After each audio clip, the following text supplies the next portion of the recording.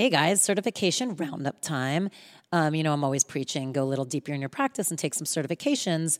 So I wanted to let you know this year we have added so many more. But like usual, we have our teacher training, which is a great certification if you want to deepen your practice or you are looking to teach. We have Reiki certification at all levels. Our sound certification's been added. So if you want to learn how to play the bowls, that's for you. Akashic Records, both basic and advanced. And intuitive healing, which is always one of our more popular ones that we run a few times a year.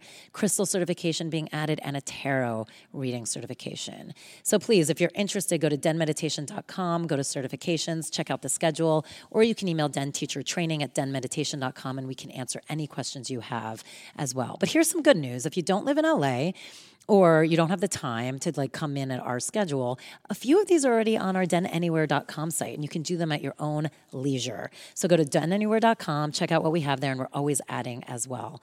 So I hope you join us this year and get certified.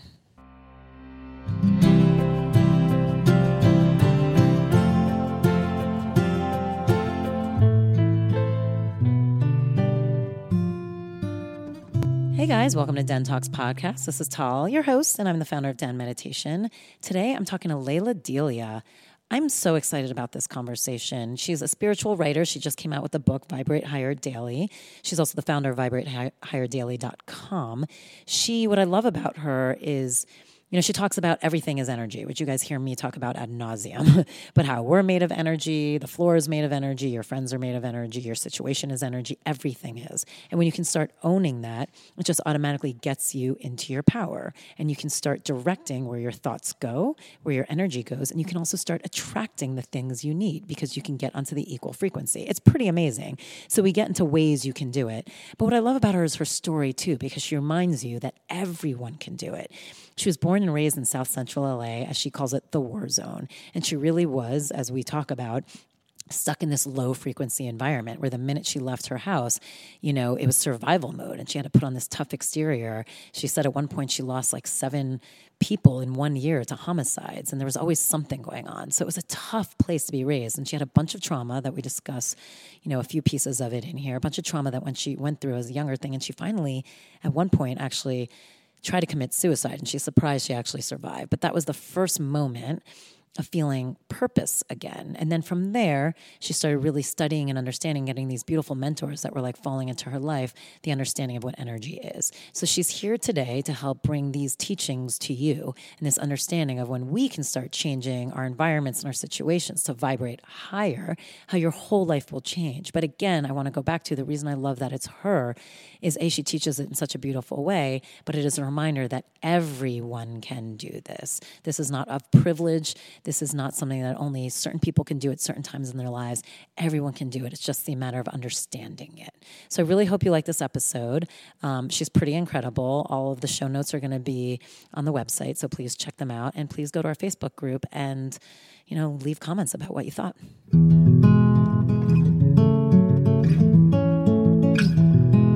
I'm so excited to be here with you, and we're going to roll right in because what we were talking about off camera, I feel like is off camera, off video, off audio. What do you say? I don't know. Before we were recording, was we were talking about our kids and kind of how we look at education a little bit differently now. Oh, yeah. And how we were both talking about how we've been asked before, at least I've been asked about, is that school academic? And I'm always I don't know. I just know the older kids are really nice and really kind. Yeah. And that's what keeps me excited about the school. And we were both, and you were just saying now too, the reason you picked your school for your son, who's 11, right? Right. Mm-hmm. Was because they breed passionate and compassionate and kind, thoughtful leaders of the future. That's their statement, right? Mission statement. Totally. And I love it because I think it's such a perfect entry point because she and I were both saying that we just think this is a different world now. Academics aren't necessarily going to be everything.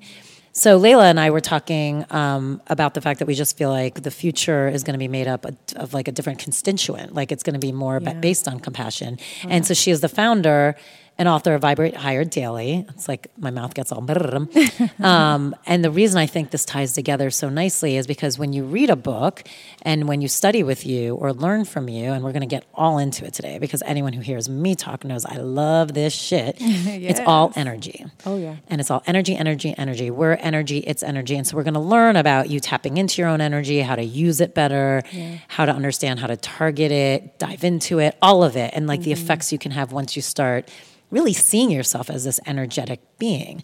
But the reason I think this works is because when you start looking at it as energy, you start to realize that the world's not going to be as based on knowledge per se, and who knows more and who's smarter, quote unquote, or who's read enough history books and can quote stuff back. You start to realize where the momentum is going, and it is going to be based on people who know how to harness this energy. Totally. Yeah, we're totally at a change of guard where even when you look at the professional practice, people with degrees and all these certifications, it's almost at a point of it's just people are turning to real people who have real life experience and just want to follow someone who has really lived this life. Not that they are qualified by a degree or fortified because of privilege or whatever it is. It's just real life knowledge. And we're at the forefront of a huge time that I believe in history where we're free from that. We're free from the institutionalization of everything, like religion, education, health, everything. We're taking our power back in all those areas. And so when we talk about children, I think it's so important that we do look at, it's not just how they're doing in academics, but what kind of child am I bringing up vibrationally and energetically? Like this school, what kind of energy does my child have? What kind of energy is my child exposed to? How are they vibrationally? This is what's important because when you go out into the world, this is really what's going to make better citizens and better human beings on the planet versus just focusing on left brain. And so I think that when you raise compassionate, mindful children, they balance it out. They're going to look for knowledge and wisdom that's going to feed them best on their path. I love that. Oh, yeah.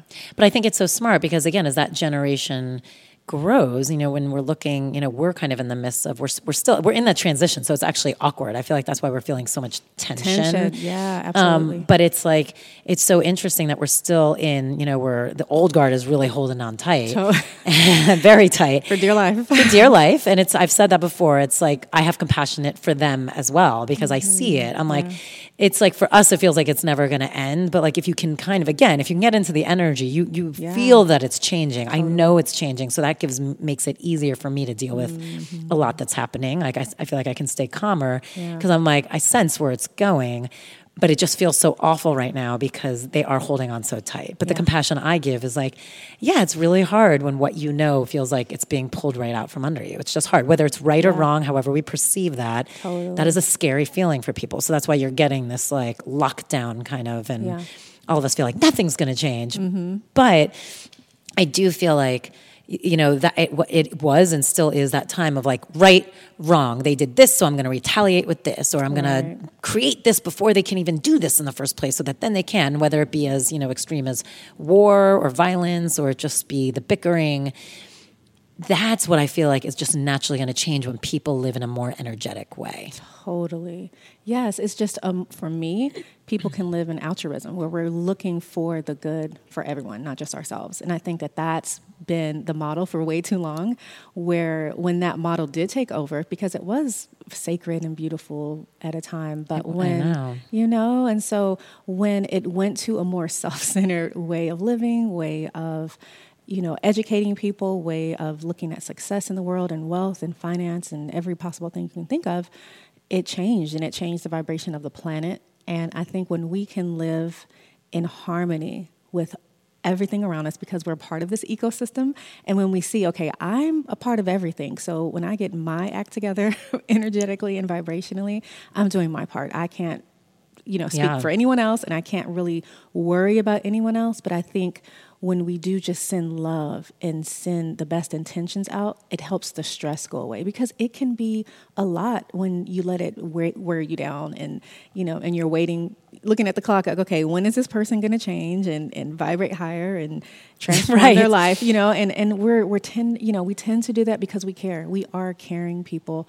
And I just say, take all the time you need to work on yourself and show up in this planet, the highest vibrational potential self that you can, because we need it. And for me, it's not that I don't like to use the word war, but if we look at duality, and if we look at just everything around us throughout history, there is a time for war and there's a time for peace. And so even if your way is to be peaceful and is to be spiritual and to eat healthy and to be mindful, that's war. Like, that's the way that you are showing on the battlefield. And I think it's beautiful. And it's a different kind of fight.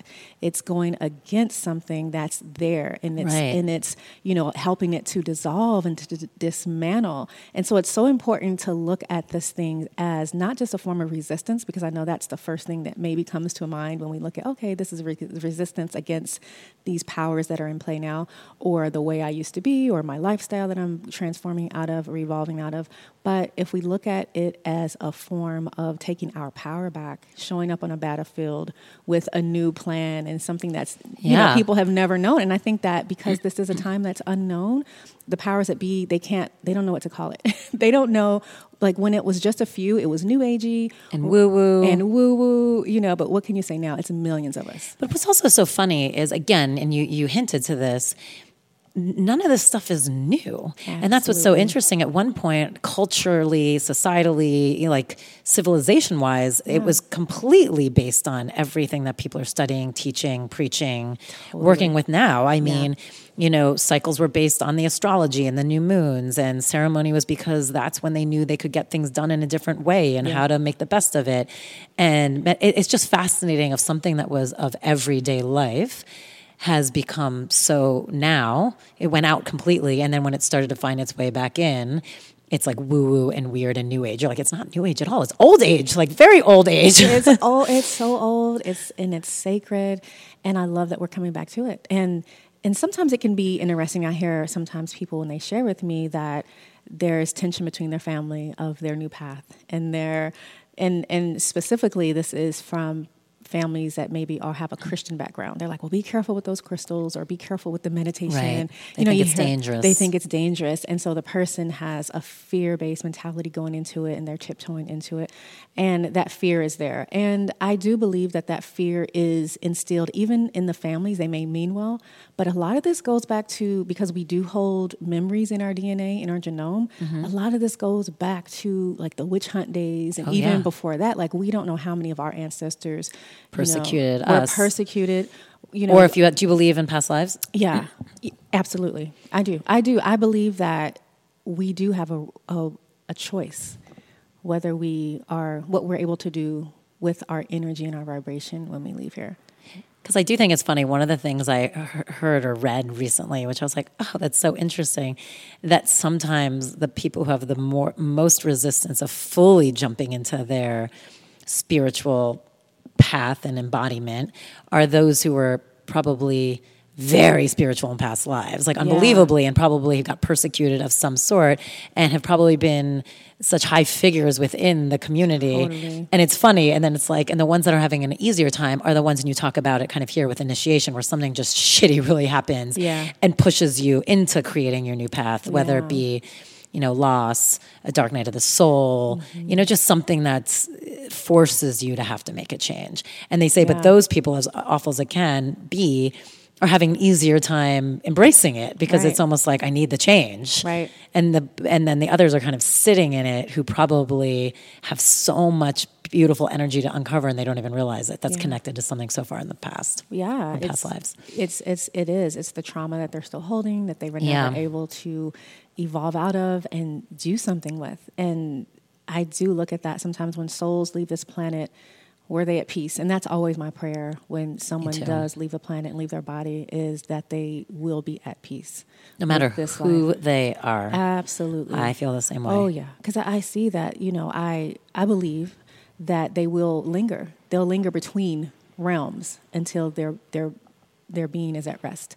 And so I think that's the deeper meaning when people say rest in peace. Right. And not that I think that they're sleeping the whole time, right. That's their life, but no, they can, their soul can rest now. You can transcend, you can evolve and rest into your next life. And really, wouldn't that be the most beautiful thing is the eternal life of rest and peace.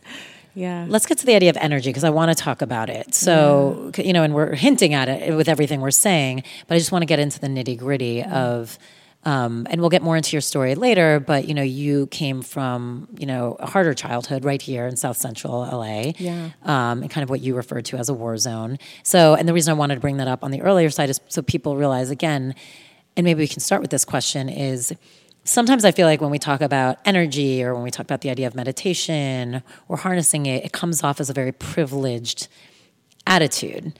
And part of the reason I actually love that you're here talking about that is because you came from anything but privilege. Yeah. And you are embodying it, teaching it, and evolving from it every single day. And I love that because I feel like it's the most accessible thing for anyone wherever you are. It's just a matter of you don't always have access to the idea or the knowledge or the self-worth of it. Right. So talk a little bit about that, because you did come from, not the easiest childhood in that sense. You finally got in touch with it, but how do you address the idea of like, this really is for everyone, and the idea of what energy is and vibrating in an energetic way? Yes. When I was aware that I had vibration running within me, and then furthermore that I was vibration, and then furthermore than that, everything around me was vibration, and then furthermore than that, we're all connecting to, like, it's vibration and vibration, vibration. Everything's energy. All day long, communicating, sending signals, receiving, absorbing. And so I was blown away in the most awesome, necessary way when I understood this. And for me, it gave me now a reason to go further in my life and have more hope, more joy, and just be encouraged that, oh, okay, I do have agency over my life. I have control over this energy and vibration. And growing up, I was truly not in touch with my power.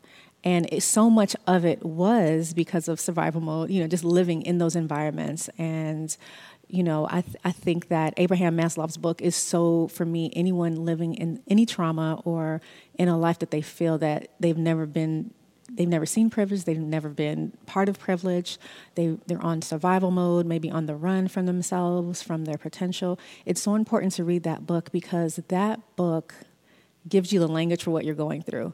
You, like, rule number one, when he's talking about his pyramid of basic human needs, is number one, before we can do any type of self-development, we have to have survival mode. Yeah, right? So if you're just basically living on survival mode, there's not going to be meditation and eating healthy. You're not going to think about that. And even if you do, it's not going to stick. Right. It's not going to penetrate deep enough, because the survival mode part, the human psyche is just not going to allow it. So you have so many communities and people who are still living in that. And so I think that's where we can send compassion when we do kind of wonder why things are like they are in certain communities.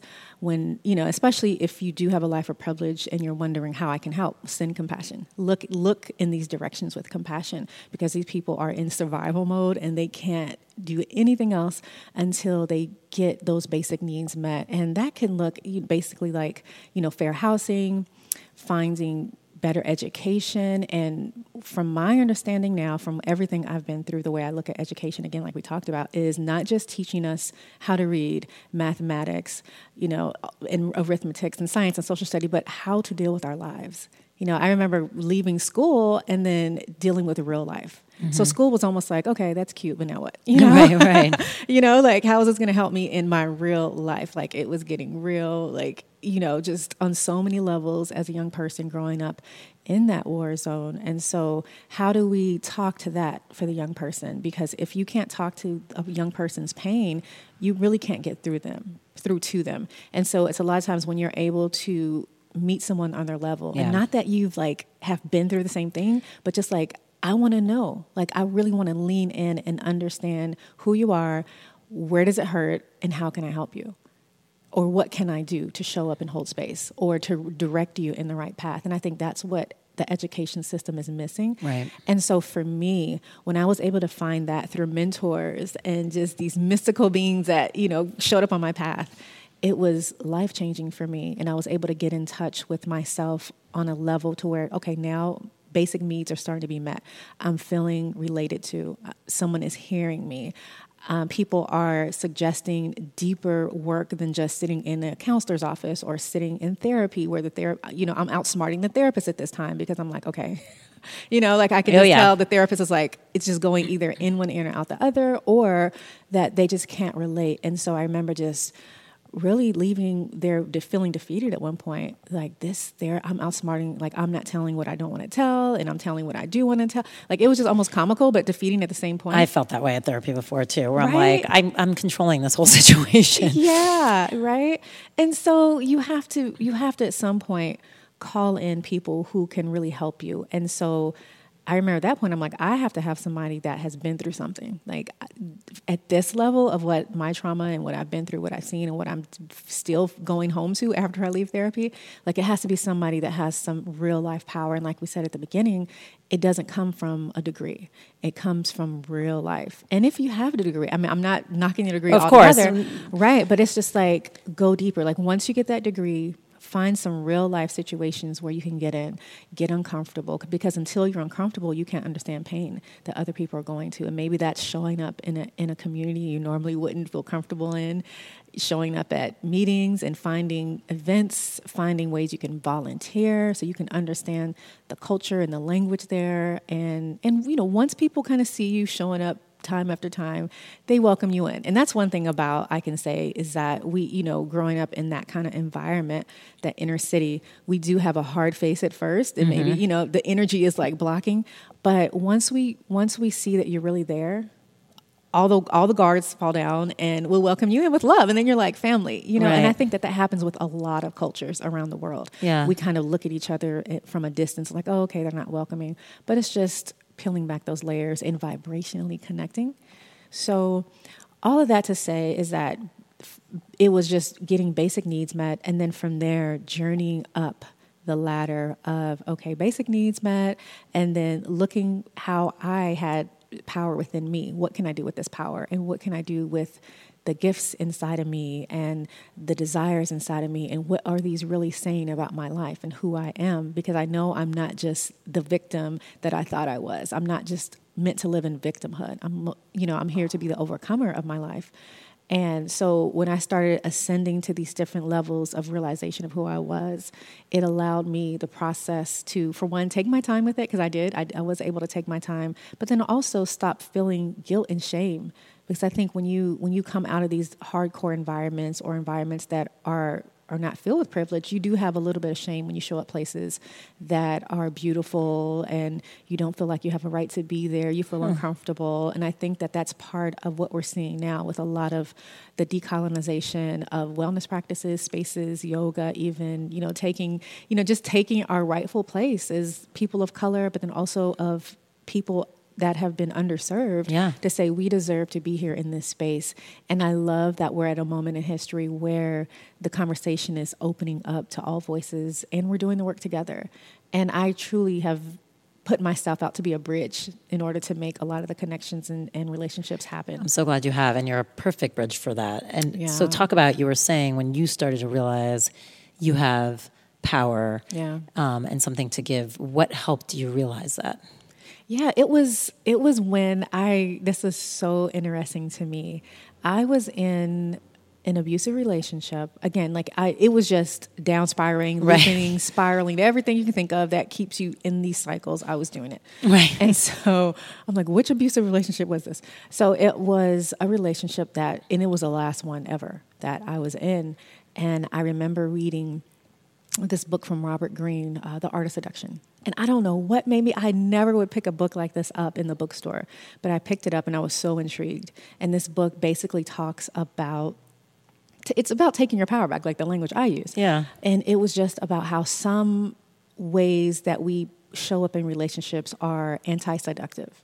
And usually it's when we're not able to control our emotions and when we're needy and, when we give the other person all the power. Like these are all anti-seductive and you're always turning the other person off. Like even if, they don't really realize what's happening, he was like, it's just a psychological thing that's happening and even energy wise. And I was like, whoa. And so by this time I was already reading about energy. I was reading about vibration. And that was just random. Like you just kept picking up stuff, or did you something spark an interest in it? That book was completely random. Now my mentors, by this time I had acquired mentors. When the student is ready, the teacher appears kind of thing. They started showing up.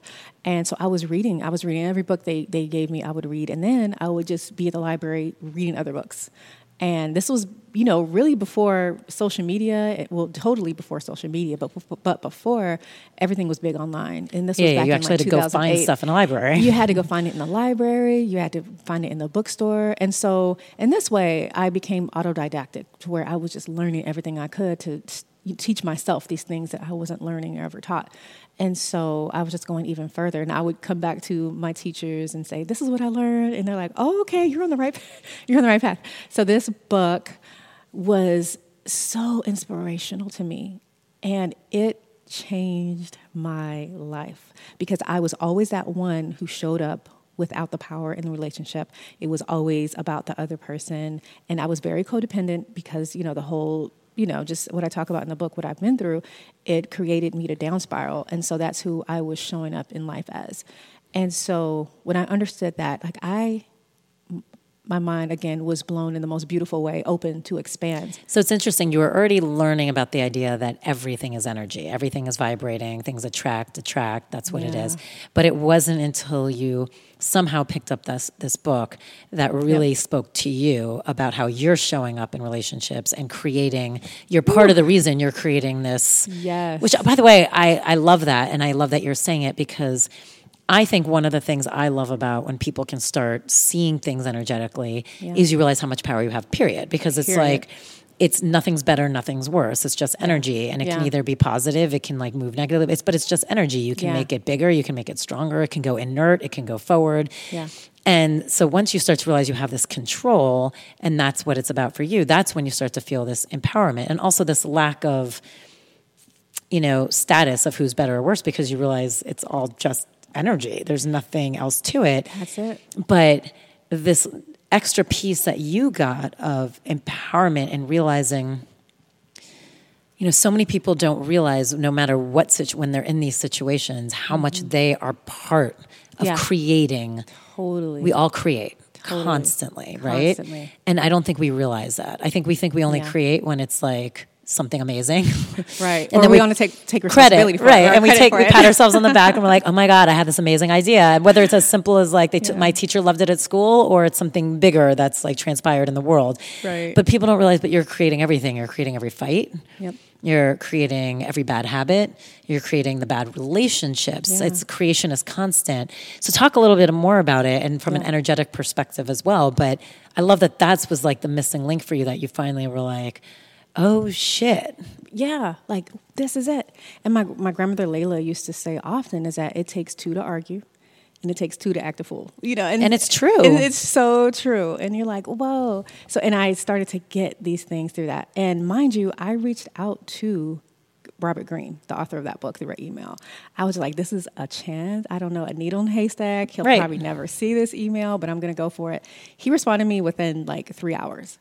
And I just told him, in that email, I just poured my soul out to him. And he responded back to me and said, we're going to figure this out, basically. Like he for 4 months straight, we had a dialogue on email. This woman he has no idea who is and as busy and as awesome as he is, like to this day, he was a big part of my transformation and taking my power back. And the gist of what he told me is that you're going to have to start looking at relationships different. So the person that you're looking for right now, for you, he's seductive because of the whole rejection thing or the whole abuse thing or the whole he has the power thing, like whatever it was. Because I was always looking for or always returning to a relationship where there was rejection, whether it was, words not being honored, whether it was time not being honored, whether it was just my energy and myself not being honored, for me, that's all a form of rejection, a rejection of honoring who you are. And so I think sometimes we see just rejection as, oh, the person is not into me. But if maybe they're into you, but they're still rejecting and they're not honoring an aspect of you, and they're not honoring that. I find that to be, you can feel it. Like I have felt that before in a relationship where like I end up being like, I just feel like I'm not being seen. And like ultimately you're like, oh shit, that's exactly what it is. Yep. You just feel like they don't get you. They don't get you. And that's a horrible feeling. It is so horrible. And I think that what Robert helped me understand is that it had nothing to do with me. And then also by this time I had already read the book, The 4 Agreements, where chapter 2, don't take it personal. And so once we say that on the show all the time. It's not always easy, but if you didn't take anything personally, your life would be so much smoother. It would be so much smoother. And so that's what I started doing. I started not taking things personal. And he really was like, this is what you have to start doing. Like he was giving me game. Like it was so amazing. I was going to say he was giving me game. Yeah, he was giving me game. That's what we say in the streets. He was giving me game. I love it. He was giving me game. He was giving me a game plan for the next conversation. Say this. When he calls you, do this. If he wants to go out, do this. Like literally. So I was having a master class with Robert Greene. And so if I tell you, basically it was showing my power. Like stop being so available. Stop when someone is on the phone with you and the conversation goes disrespectful. Excuse yourself. You know, just basic things. Yeah. Basic things. But nobody taught you that. Nobody taught me, you know, just basic things. And so once I started doing these, like within a matter, the first conversation, it was like instantly, like the guy. So ever since that whole thing, the tables turned where he was chasing me now, you know, and, you know, it was all about me and him, you know, me trying to get him involved and more deeper. And then it was other way around. And so, and the book tells you, be aware and be ready, because when you apply these principles, 9 times out of 10, you're not even going to want this person anymore, right? Because you're going to be in your power and see that you were dealing with somebody beneath you anyway, vibrationally, energetically, not on a human level, exactly. But you know what I mean? Just you don't deserve a lower this. Vibration. Right, you know, and so that happened to me where I was just like, it neutralized this relationship for me. And so that was where I was just like, what just happened? What did I just see? It was some Jedi stuff, you know? It feels like Jedi stuff sometimes. That's funny. Yes. Yeah. So I just applied that to everything in my life because it allowed me to say, no, I can show up in any situation in my power. I'm not going to be disrespected, whether it's in a personal relationship with a partner, a friend, a family member, anything. So I applied all his rules to everything. And what he allowed me to see also was that it's okay for things that sometimes look boring. And coming from where I was coming from, relationship-wise, everything was always big and grand and fun and just, you know, sparkly. And so he was just like, no, let's quiet it down. Yeah. Let's get to a still point in your life where none of that matters. It's just how the person treats you. What is this person like? What is their character, their behavior? And so when you do get still and all those other distractions aren't in the way, then you can see the person for what they are. And so that was a big learning lesson for me too. And he was like, you know, maybe your best relationship is going to be with somebody who looks a little more boring and, you know, this and that. And I remember at that time, I'm like, ugh, no, you know, right? Like, no, what are you talking about? But as I stayed with him on this, he was so right. And I was like, basically what he was telling me is that the good guy, what we see in he was like, at the time right now, what you think is boring, but when you're healed from this and in your power, it's not going to be boring. It's going to be so fascinating, beautiful and mindful and just divine. And so that's what it turned into. And that all translated to my life. It was just some symbolism. I love for me. that. Yeah. When you started kind of understanding the power of your energy. Yeah. How, can you describe for people? Because, I want to get into the idea. Okay, so if everything's vibrating and everything is energy, from the floor we're sitting on to this, you and me, and this conversation we're having now is almost creating its own direction of energy. Right. How can you describe to someone who might be trying to dabble or understand it, what it feels like? What does lower energy feel like? What does higher energy feel like? How can they start getting into their bodies to even feel it? Definitely. The body is always giving feedback. So through biofeedback, we can understand when we walk into a room, okay, this feels comfortable here. Or, ooh, the air is thick. Right. Right? And you can always kind of tell when you walk into a room and you feel like someone has just argued. Or like I heard someone say recently, I walked into the room and I could tell they were talking about me. Right. Like that kind of thing. Or when you're walking down the street and you have a sense of maybe there's danger. You're picking up on it. So if we understand that we are these creatures by habit who are here to survive, we're able to tap into these principles within ourselves, this technology that's here to keep us alive, and not that it's a matter of surviving like literally, it's like you're not going to lose your life, right? But it also goes to just minute levels, just the whole minimal. If we look at it in a very minimal way, or even through the eyes of essentialism, where it's just essential to take good care of yourself, to eat foods that help you thrive, to eat foods that have energy and life force in them. Because when you don't, you're going to feel heavy and you're going to feel those lower vibrations. To be around people who serve you well, who support you, who really listen and hear you, and to do work that's meaningful to you. A lot of things that we put out every day, the conversations we have, sometimes they're just so on autopilot. We're just not thinking about what we're doing. But if we can connect to there's energy in this that we're creating and sending out, then that changes everything, how we show up. Hey guys, it's time to announce our next Den Talks Live. Get your tickets. Come in. They are always such fun events. I promise you the energy is always great when we do these live. Plus you get a little, nibbles and drinks and always fun takeaways. So our next one is soulmates. I feel like we get so many questions about this. And so we are going to talk about it and dive into it. And it's a panel. So we're going to get multiple point of views because I think that's really important when we're talking about soulmates. We have Ryan Weiss, who's always been an amazing guest. We have Catherine Woodward Thomas, the author of Conscious Uncoupling. And we have Jill Willard, who's an intuitive medium, and they all have very different points of view on soulmates. So this way we can discuss, are they actually a thing? Do they exist? If they do, how can you attract them? What does a soulmate really mean? Can a soulmate be a family member? Does it have to be a partner or a lover? So there are so many angles, not to mention the questions you guys are going to ask. So go to denmeditation.com or dentalkspodcast.com and reserve your spot so you can come February 29th at La Brea. Soulmates.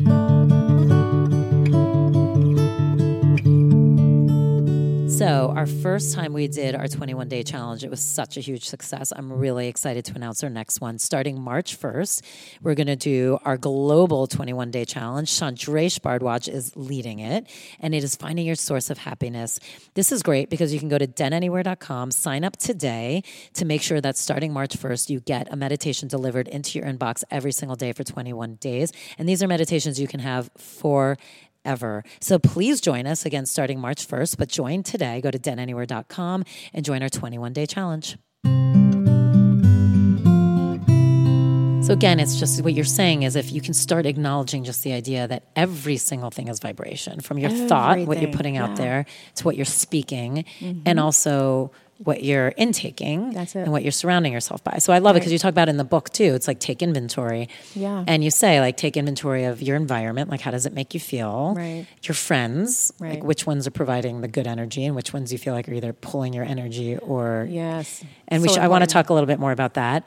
And also, you mentioned like food because I get your whole point is when you start just naturally, without even doing anything, just vibrating at a higher level, vibration attracts things. So you're going to start matching to similar vibration. That's it. So, same thing when you're stuck in a war zone, like in South Central, and you're stuck, unfortunately, in this place that has fewer opportunities and people don't even know, you're just constantly surrounded by that same lower vibration. Yes. And it's like, so it's harder to get out because you keep attracting and everyone just keeps attracting the lower vibration. Right. So it's like, what are these things you can naturally do every single day to just up your vibration, and you'll be surprised how your life just starts changing with that without even having to like do other work. And I love what you're saying is the food intake, higher vibrational food, the friends, higher vibrational friends, mentors, people, environment, higher vibrational environment. Right.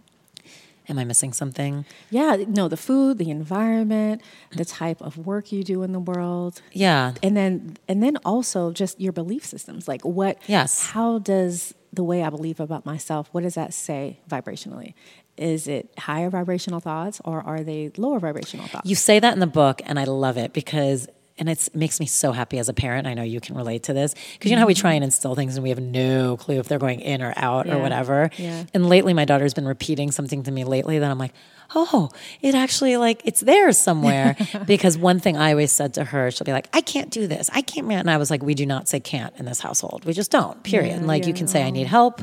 I'm still working on it. I'm still learning. Right. You can say all those things, but not the word can't because you can. You That's just have to powerful. figure it out. Right. And all of a sudden lately, like if she hears it on TV, she's like, they said can't. So I'm like, oh my God, it's like, it's somehow, they said can't. They shouldn't say can't. Like you don't say can't. And I'm like, oh, now it's funny because it's almost like a curse word and I don't know how to explain it or well. So I'm leaving it how it was because I'm just so thrilled that clearly that's become a little bit of a pattern for her, which is great. But talk about, it is so important. Part of the reason I was trying to teach her that was it's as simple as that, and we're all created differently. Some are going to struggle with that more than others. But if you can at least start having that thought pattern, which vibrates higher, it's automatically going to at least bring you to a higher vibrational level. Yeah. It is. And like you, my father was, I talk about in the book. I know, I love this. Yeah. Like his whole role in my life was, he was a Yoda to me. And so she was in South Central, Yeah. like, dealing with like gun violence and gangs and just it's having a tough life. And her dad was a Buddhist. Practicing Buddhism. Mm-hmm. Yep. Where was he from? He was a transplant here from New Mexico. From Albuquerque, New Mexico. Yeah, he came to... And did he grow up that way, or is it something he found along his way? Not. No other person at that time in our family was practicing Buddhism. He comes from a mother who... She was the church mother and she held the church down. She's completely opposite of that. But she gave him a strong spiritual background, which he was able then, which I think is what it's supposed to do. Yes. It was able to help him further along whatever he was going to get into in life and stand in his own power in it.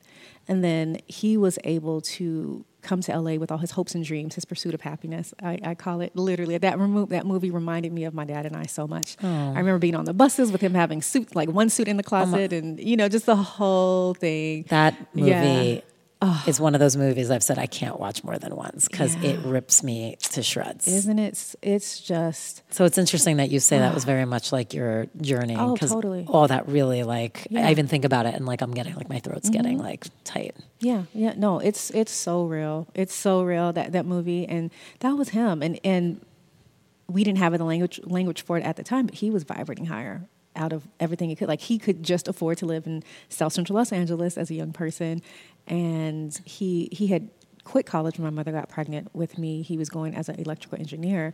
And so he dropped out of school to, go make a living. And it just got real where he was like, whoa, okay, we moved to LA, but it's really expensive. And at that time, a lot of the Black community was there, right. Just on the West Side. And so he found spirituality. And I don't know, I have to ask him who introduced him to Buddhism, but he took it so well. And I would see him, doing his chants and his prayers.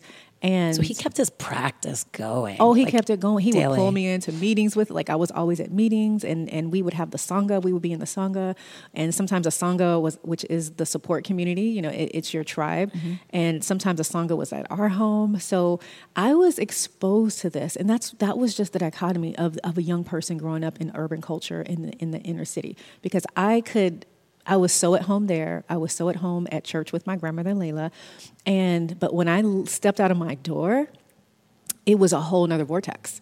I had to turn into who I had to turn into at that time. Like that was a whole nother form of survival that at the time my parents didn't fully know about. And my father was very wise, so he didn't know all the details of what I was going through, but he was always just dropping knowledge in my ear and building me up. Like, do you remember one like tidbit that came in at just the exact right time?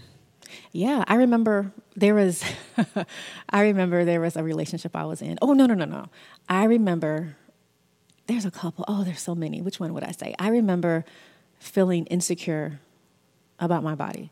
And because I was very thin in school, and that was a part of just the trauma. There was a trauma that I experienced from a trusted caregiver, a sexual trauma. And I just, for some reason, it equated to I was not enough. Or Yeah, it was of something course. wrong with me, right? Just the whole thing it does, it was starting to do that. And so my body was just not enough. And other people at school were kind of just mentioning, oh, she's thin, and I couldn't control like the thinness. It was just my nerves. It was doing all the things to me. As a child, I was having an overactive digestive system, overactive nervous system. Everything you can think of was like going haywire.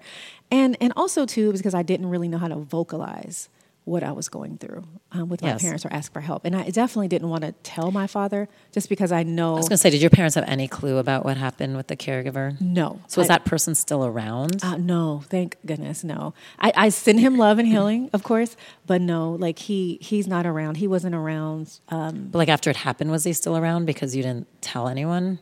Yes. Oh. For about 2 years. Oh. But I didn't see him often. But yeah, for about 2 years. That's brutal. And so I didn't want my father to retaliate, because that was our language at the time. Like, would my dad retaliate? Like, does he still does he have that in him? And that's just what everyone did in the culture. And I didn't want my father getting harmed or anything. So I was protecting him, so I thought. And so I didn't end up telling my parents about this until I was in my late 20s. And so, but I think that that's okay for you to speak up when you have to speak up, because we all have a time, but just do the work to heal and take care of yourself, tend to yourself in the meantime. And when you want to share your personal experiences and traumas with someone else, then that's okay. That time is okay. I think we have to be gentle. Sometimes we feel like heavy for not sharing, or someone can say, how come you never told me before? Like I literally could not, I just wasn't ready. And I had to do all this. It took me years of work to be able to just tell that one story. So tell me about the beautiful knowledge he dropped about you just struggling with your body image. Yeah, so he took me to get the most beautiful clothes when he realized what I was going through at school. He took me on a shopping spree to just get clothes that he told the lady, find her clothes that really fit her well, because I was wearing really baggy clothes because I thought that was going to hide my shape, right, my skinniness. And, it was kind of cool back then to wear baggy clothes, so I was just all into it. Oh, yeah. In the 90s.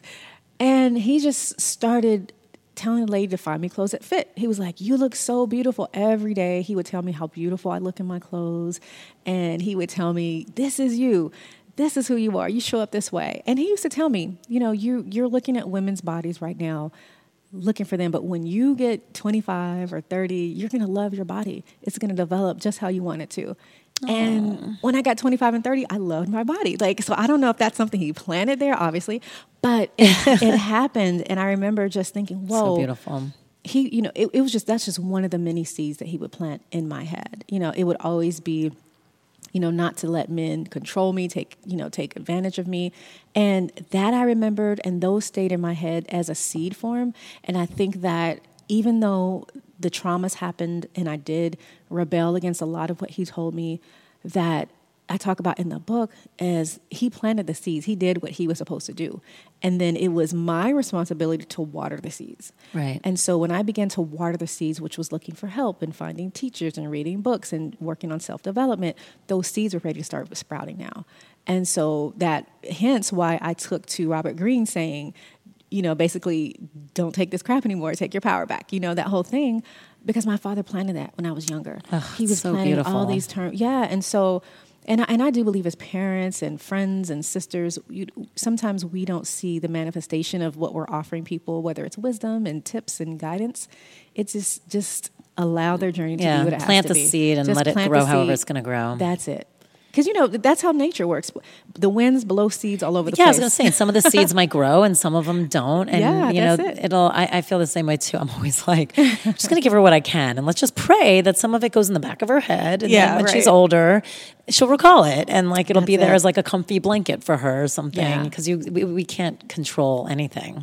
I mean, God, it'd be nice as a parent, but we can't. I know. And I mean, and that alone in itself, the fact that when we are mindful that we can't control anything, I think that even in itself is a form of spirituality, because that allows us to stay in our mindfulness and to return to our practices and return to what nourishes and strengthens us, for when times do hit and they're hard and they're uncomfortable and maybe inconveniencing to us, that we're able to still find our center in the midst of it. Yeah. In a higher vibration. Because, things look different when everything is working for your good. Ultimately, I mean, that's one of the things I love about the idea of, like you say, living, at a higher vibration, because then when you do start going, we talk about it. It's like we talk about it as this like big transformation that gets you there, but people don't realize then you continue to transform and transform and transform. It doesn't just end with one major shake. But the difference is when you can kind of jump in and own it and start feeling that vibration and directing the low energy and the, high energy and understanding how to raise your vibration. That's it. You start to see the journey as something more fun, and you start to see the journey as something that's going to take you somewhere beautiful, and more as you actually see it as the roller coaster if you like to ride roller coasters. Right. Obviously, if you get vertigo and throw up, this is not the metaphor for you. But if you like roller coasters, it's going to be a little scary. Your stomach's going to go up and stomach's going to go down. You might get a little nervous energy, whatever it is. Yeah. But that ultimately you're doing it because you're getting a really good experience out of it. Yeah. And that's, I feel like when you can live at a higher vibration, you just start to ride the ocean a little bit easier, and you start to feel like the joy of it versus like fighting the current or getting pulled into the riptide. It's like you can just kind of get that raft and take in the sun a little bit more. Yeah, that's it. That totally helped me out when I was able to again apply the teachings from my father, and just the Buddhist principles, which have been so amazing for me when I was able to appreciate them in a new light, in a new vibration. Like I couldn't appreciate them at that vibration that I was at that young age. And so for me now, like one of the main principles that is with me every day beyond mindfulness is just keeping my equanimity. No matter in what situation I am, no matter who's in front of me, no matter if there's someone losing their cool or being unmindful or just there's a challenging situation in life that pops up, like I'm going to stay in my center. I'm going to stay in my peace. And whether I am upset or not, I'm not going to let this get the best of me. I'm going to respond versus react. And then however you respond, of course, that's through wisdom. That's through maturity, spiritual maturity and wisdom. But if you can show up every day and remember that equanimity is how we stay joyful and peaceful in the midst of everything happening around us. And one of my teachers used to tell me, look at life as an insane asylum. You're showing up every day. Like, are you going to be the doctor or the patient? And she said that she lives in New York City, so like that was her, and I just got a kick out of that when she told me that, because New York City is so wild and so like you so don't much know energy what's and frenetic going energy on. At times. Can you imagine? Oh yeah. I have to do a lot of work to be in New York City when I go, and when I come back. But yeah, so she said, are you going to show up as the doctor, as the psychiatrist, psychologist, or are you going to be the patient? And so that really helped me say, to understand, okay, I'm going to stay in my center. And it's interesting because when we were talking about before, like your vibration attracts similar vibration, that's also something beautiful. Like if you're in a situation, it's something beautiful you're actually doing for the other person. Whether you agree, disagree, anger, whatever is happening, when you send that type of vibration into the situation, you're automatically helping them get lift up into that vibration too. Oh yeah. And that's a beautiful thing to do. It is so beautiful. And I think for me, that was when I didn't know what it was with my grandmothers, how they were always just so powerful and still and comforting. That's what they were doing. They were just in their higher vibration, in their center, in their strength, and giving it to all of us, giving it to all the grandchildren, the children, and holding up a whole community, a whole family. So it's interesting because, when we go back to talking about vibration and the effects of where you are and the people you're surrounded by, you definitely, it's like you had a lot of high vibration around you. You were really lucky for the environment you were in. It was just the environment was so low vibration. That's it. And it's like, but you had, so in some ways you were really, really lucky because to be in that low vibration, but at least have the people that were immediately surrounding you be high vibration. Right. I mean, that really, I feel like that really helped get you to this place of even understanding it and then being able to grow out of it. Oh yeah, I feel truly blessed that I had the grandparents I had, that I had the father I had, the mother I had, because had I not, I don't know where I would have been. I wouldn't have had the seeds to help help plant. Well, they wouldn't have planted in the first place. Yeah, you would have been seedless. Right, seedless. Oh my goodness, yes.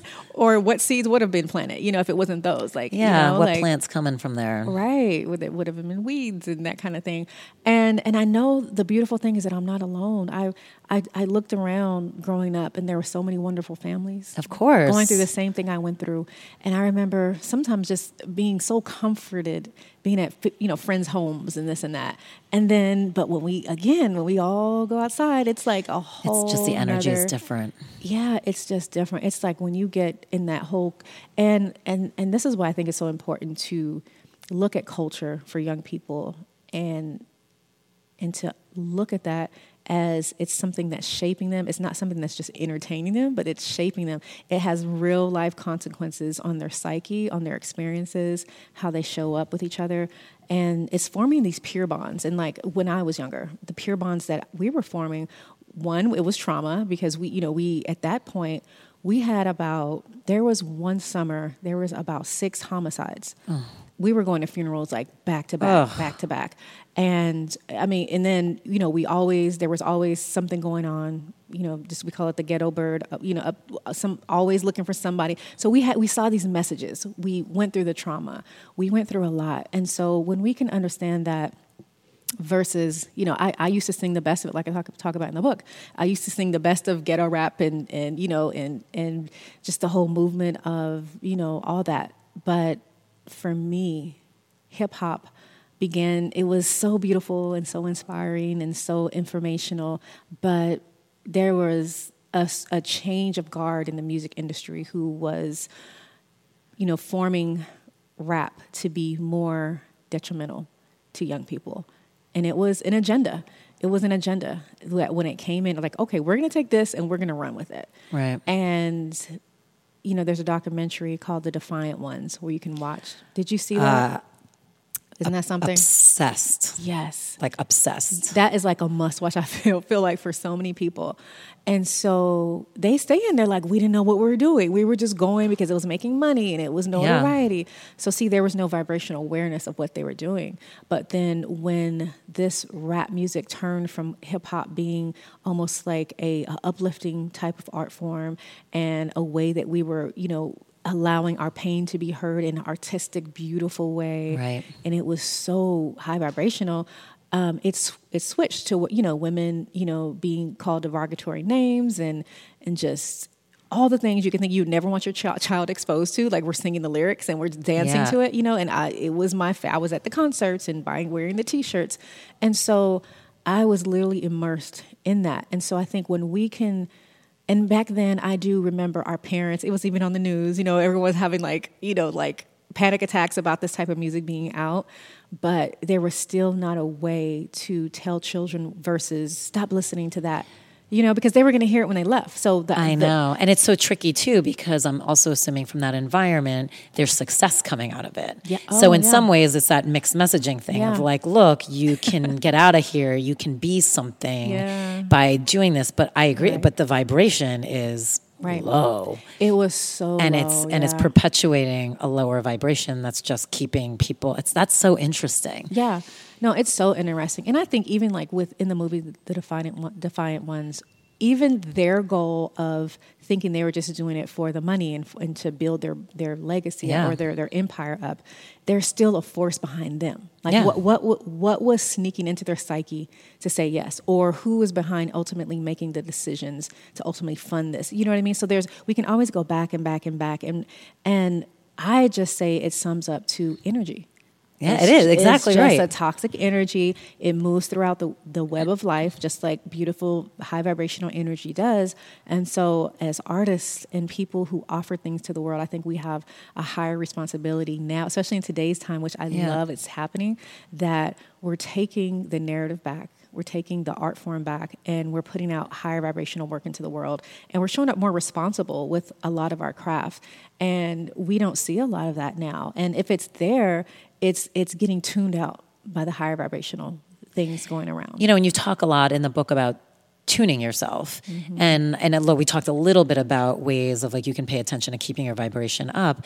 But I love that idea of like, again, it's a frequency. Yeah. So you can tune it. Yep. And you can tune it to be on your higher frequency, because when you are on the higher frequency, that's when you start connecting to your soul. It's when you start connecting your purpose, to trust, to understanding it's all going to be okay. Right. Like as I like to say in my classes, it's like that power we all talk about, this beautiful infinite power. It's yours. It's there. It's just like you got to get into that right frequency, like tune it.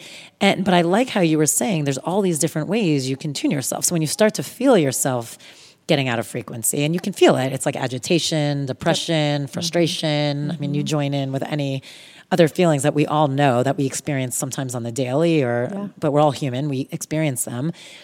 Retune yourself and figure out. But what I loved what you said in the book was figure out what raises your frequency. Like, here are suggestions, of course, but like the whole point is this is you. This is your frequency. Right. It's your time. And the more you know yourself, the better you're going to be at this. So like, That's it. if you know this music and don't care what your friends think or not actually raises your frequency, then like listen to that song in the morning. Or if like doing something like going for a jog raises, do it. If it's eating a certain drinking, it's figure out how to tune yourself. Right. I love that.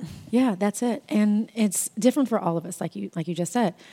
It's finding your soul's medicine. So whatever that looks like, and then when you do it, you want to lock into that. Right. Like, because the consistency is what's going to carry you through. So just doing something a few times here and there, you're not going to get the full benefit of it. Right. You have to really allow it to embed, like let it That's really an get in. important point, though, because a lot of times you get a great reaction the first time. Like you feel this like high from whatever it is the first time, and then you chase that high. Yeah. And it doesn't feel that way for a long time. You might never get that high again with that specific thing, but it doesn't mean it's not working. Yeah, it doesn't. Yeah, and then I think another important thing is that it doesn't have to be the obvious thing, or like, like I think a lot of people now do turn to yoga and meditation and all the things now that are like the powerhouses of like helping us get there.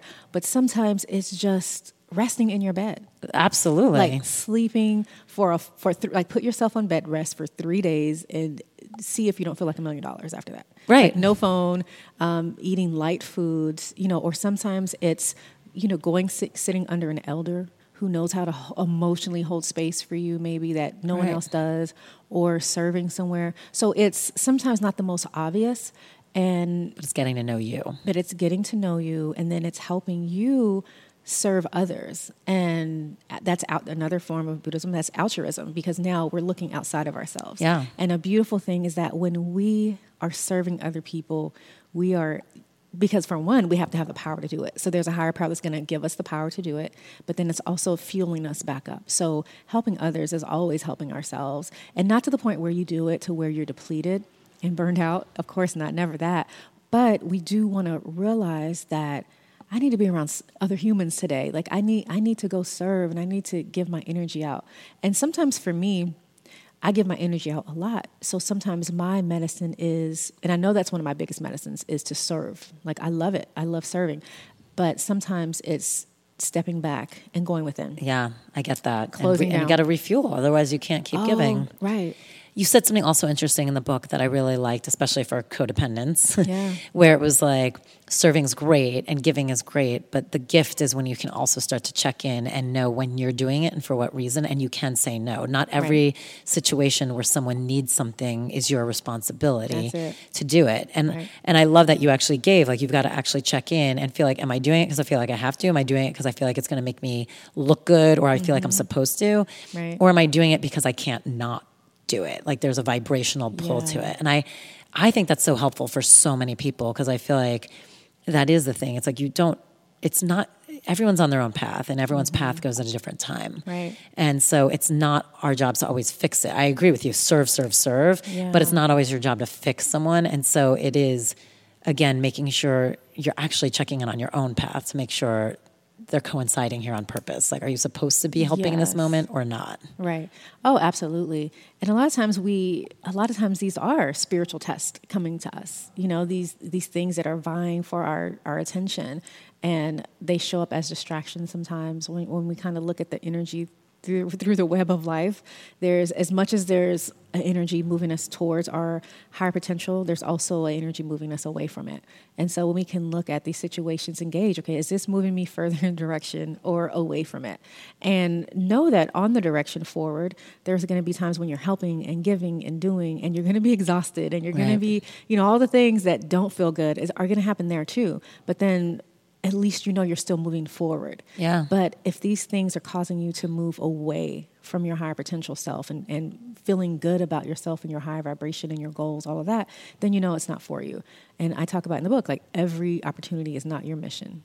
Right. It's just not. And so when we That's can important. when we can be clear on that, that frees us to say no and to stand in our power. And a good friend of mine, Lacey Phillips, her platform talks a lot about manifestation, and she has great teaching tools on overcoming test, and knowing that whenever you do pass a big test, and this is something that you have to say no to, and it's going to look shiny and it's going to look beautiful, Yeah. and you really want to take it, but you know at the heart of hearts that it's not for you. And when you do say no to that, then something bigger happens automatically. Right. Like you just open up, you become so more magnetic to what you're calling in. And I think that that's beautiful, because that's the principle I saw happen in my life, truly. Every time, like when I would say no, like in the situation with, breaking up with the last relationship I was in was over almost 6-7 years ago now. And I knew that was the biggest test of my life, was walking away from that. Not the biggest test of my life, but at the time. Right. And when I walked away and I felt good about it, the whole world, I felt like, opened up for me. I just started seeing opportunities and just the world in a new light. And so that really is a thing. When you can just stand in your power, say no to what you really feel called to say no to, and go forward. And again, it always goes back to trust. Like when you can trust that the energy is here, whether you want to tap into it or not. Yeah. It's Albert Einstein. We're made of energy. It's here. Yeah. It's up to you if you want to start like seeing it and working with it or not. Right. And, you do talk a lot about that, how there's these like major moments that will push you off, or you get these opportunities. What do you feel like happens when people keep kind of not taking these opportunities to do the work? Yeah. That also is another form of, I call it, you're living in a lower vibrational state. Some people call it dimming down your light. Yeah. Some people say it's fear-based. Some people say you're living beneath your higher potential. Whatever you see that as, it's a form of blockage. It's an energy trying to hold you back. It's habit. It could be fear for me. A lot of it was fear of being seen, of feeling like, who am I to help people in the world and to have a voice in the world, right. Like knowing my background I came from, like who am I, right? But then when we can trust what is in us is bigger than anything we've been through, any past, whatever anyone is saying, whatever we feel will be judged. When we can really get past that, we're free. We're free to be us and just to show up. And then you trust, like the word is that you trust that who your work is for or who is supposed to be in your life, it's going to show up. It's going to happen. And the right, because when you do it yourself, when you're rejecting things or when you're trying to vibrationally manipulate the situation, right. all the wrong things are going to happen. Right. Right. And so it's not going to be what you want anyway.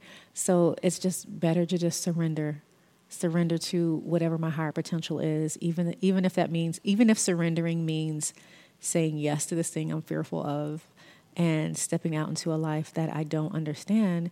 It's moving us. And, right. and it just takes like the that faith, one little, like a mustard seed. Yeah. Just yes. Like even if you can't even verbalize it, it's just like a yes down in your spirit. Then there's so many forces around you that help you move forward with that. And everything else around you that is speaking against that is acting against that is not supporting that, it just has to be released out of your life. At least, and if not forever, for a time period. Yeah, and that means friends sometimes. It means absolutely.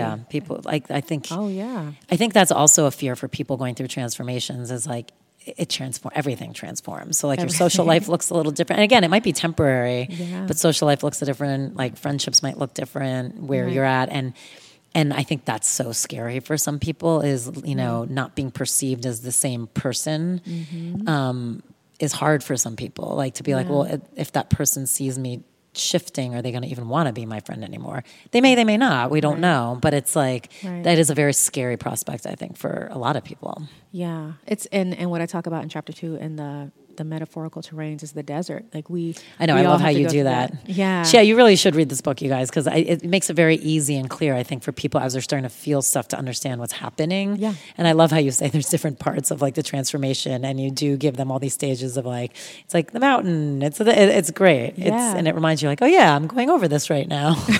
Right. Like when you can put language to what you're going through, it just helps to demystify it. And then also it helps take its power away. when it's big and scary. And then what it does is it empowers you now where you're in control of yourself. So not that you're in control of the situations. Again, you're able to keep your equanimity in it further as you go into the situation knowing this is what it's for. And it has, not that it doesn't have power, but it's not going to have power over you to destroy you, to break you, and to break you in a bad way. We can be broken in a good way, broken Absolutely. wide open for the light to come in. I think we're broken a lot in a good way. Like Rumi says, let the light in.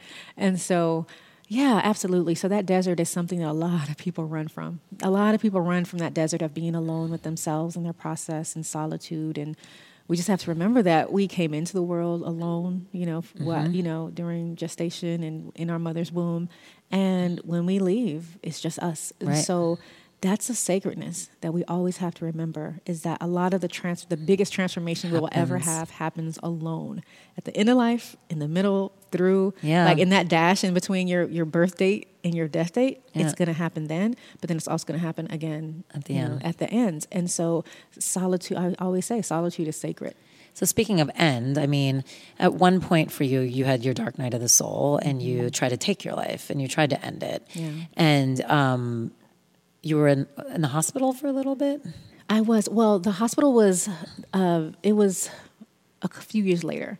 But when I tried to end my life, I just could not figure out a way to make what I was going through stop. I couldn't figure out how to end this cycle, how to get off this loop. Every day I woke up, it was like Groundhog's Day, and I just was crying out for something more. And this was pre all the teachers showing up, all the work, all the transformation happening. Yeah, and so life said no. Life said no. It's not your time. And the divine had a big job to do with me, I'll say, at that time. Yeah. Because, I literally tried to take my life, and there's no way I should have not been here. And I made it. And so even in that moment, I knew, okay, like when I'm supposed to be doing something. Oh, yeah. When I was able to fully come back into my right mind, I knew that there was a purpose for my life. I didn't know what it was, but it was the spark of everything else. And when I look back now, I'm like, thank you that I didn't give up.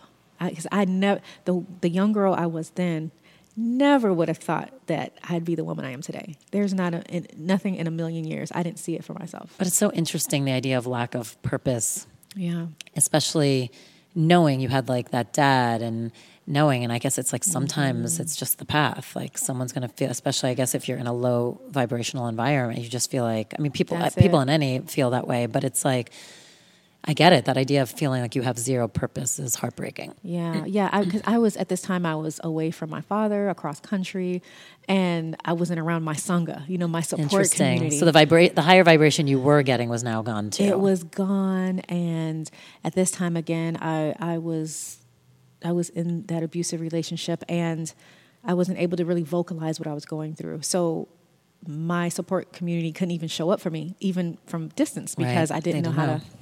I didn't know how to put it into language for them. And I was dealing with everything on my own. It was just too much. And I was completely consumed and overwhelmed with just being in a domestic violence relationship. And I couldn't find my power. I just couldn't. Like every time I think I would get away, I would end up back. Like, the person like they do. They know how to will you back in. And so that was just a thing for a while. But when I did get my power back, I remember it was just in the middle of the night with my daughter and I. I didn't care what I had to leave. I just left everything. And there we go, what started the rest of my life, the rest of the new beginning of my life, because I'm clear that was a mark in my timeline for me of when everything started to change. Of not only was I able to live, but then I was able to leave in my right mind and with my daughter intact. And from there, the people just started showing up from here. And it wasn't perfect because there was more trauma to come. The relationship I had right after that was dysfunctional, but it was a relationship where I ultimately stood in my power. Right. And I was able to say, wait a minute, and this is a relationship that Robert Greene helped me. Right. Yeah. with. It's the green relationship. Yeah, the green relationship. And so by this point, but the woman I was in that abusive relationship, like for one, I wasn't even in the right mind to read Robert Greene's book. Right. Or ask for help. Or ask for help or reach out to him. Like I didn't have the confidence to do any of that. It's so interesting. That's why I'm so happy we're talking and I want people to hear it. A small shift of mindset creates a whole new vibration. And like, that's what this whole episode is about. It's like, just if you guys can own your vibration, know that the way you think is contributing to what vibration and what frequency you are resting at. Yeah. It'll start really changing how you try and have an outlook towards the world and towards yourself and towards others, and how you choose to present yourself and step into every single day. Right. Because you realize that simple shift changed vibration, and then that vibration change started attracting the teachers and attracting the new situations to help create you. And like, that's when it all started. The momentum changed. Yeah, absolutely. It's really beautiful. Yeah. I mean, you're a beautiful teacher, and I'm so appreciative that you're here. So thank you. Thank you for having me. It's oh my God, of course. Let's do your 4 U's before you do your personal practice. Let me go down to them. So 4 quick questions. Yeah. It's interesting because I feel like we've talked about it, but maybe it's different. If you could say one teacher for you, the most inspirational teacher, who would it be? Oh, hands down, Howard Thurman. Yeah. Great. What's your current obsession? Oh, my current obsession. It's so weird and small, but cremini mushrooms, raw. Love. Those are so good. I'm with you. I love it. Yeah. Do you have an inspiring place that you like to go to, or an inspiring place that you've traveled to? Nature. Just nature in all of her beautiful forms just does it for me every single time. And I'm always in awe of how she shows up beautiful and different. Love that. What is one piece of life advice you have for everyone? Vibrating higher daily is how you take your power back. You're amazing. Thank you for this conversation. And thank you for doing what you do. I really appreciate it. Thank you so much. And thank you for doing what you do. Oh, please. This is great. This is beautiful. And thank you for inviting me or to tell me about this Kundalini yoga, because this is... Oh, yes. I was just telling her, as they know, they get annoyed listening to me. It's all energy. So I feel like you are going to love it. Yeah, absolutely. She will be doing her personal practice, so stay tuned.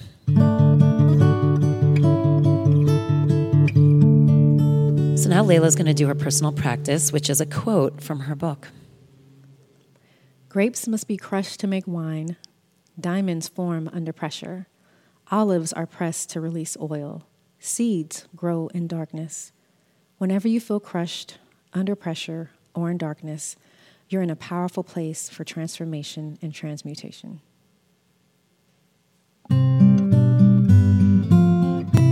Den Talks podcast would not exist without these incredible people: Nicole Rappi, Reem Edon, Hayden Fungheiser, Kim Bielik, and music by Alex Feder. Thanks for joining us. If you haven't subscribed, please do. And also, wherever you listen, please go and leave us a review. It's so greatly appreciated. It really does help us out. If you want to keep talking about all this stuff, please join our community on our secret Facebook page. Go to Facebook, search Den Talks Podcast, and join us there. Enjoy all your favorite sports like never before at BetMGM. Sign up using code CHAMPION and receive up to $1,500 back in bonus bets if you don't win your first bet. When you register with BetMGM, you'll get instant access to a variety of parlay selection features, live betting options, and the best daily promotions in the business. And with BetMGM at your fingertips, every play and every game matters more than ever. Remember to use code CHAMPION and receive up to $1,500 back in bonus bets if you don't win your first bet. Place your money line, prop, or parlay bets with the king of sportsbooks today. BetMGM and GameSense remind you to play responsibly. See BetMGM.com for terms. 21 plus only. Virginia only. New customer offer. Subject to eligibility requirements. Rewards are non-withdrawable bonus bets that expire in 7 days. Gambling problem? Call 1-800-GAMBLER. Promotional offer not available in Washington, D.C.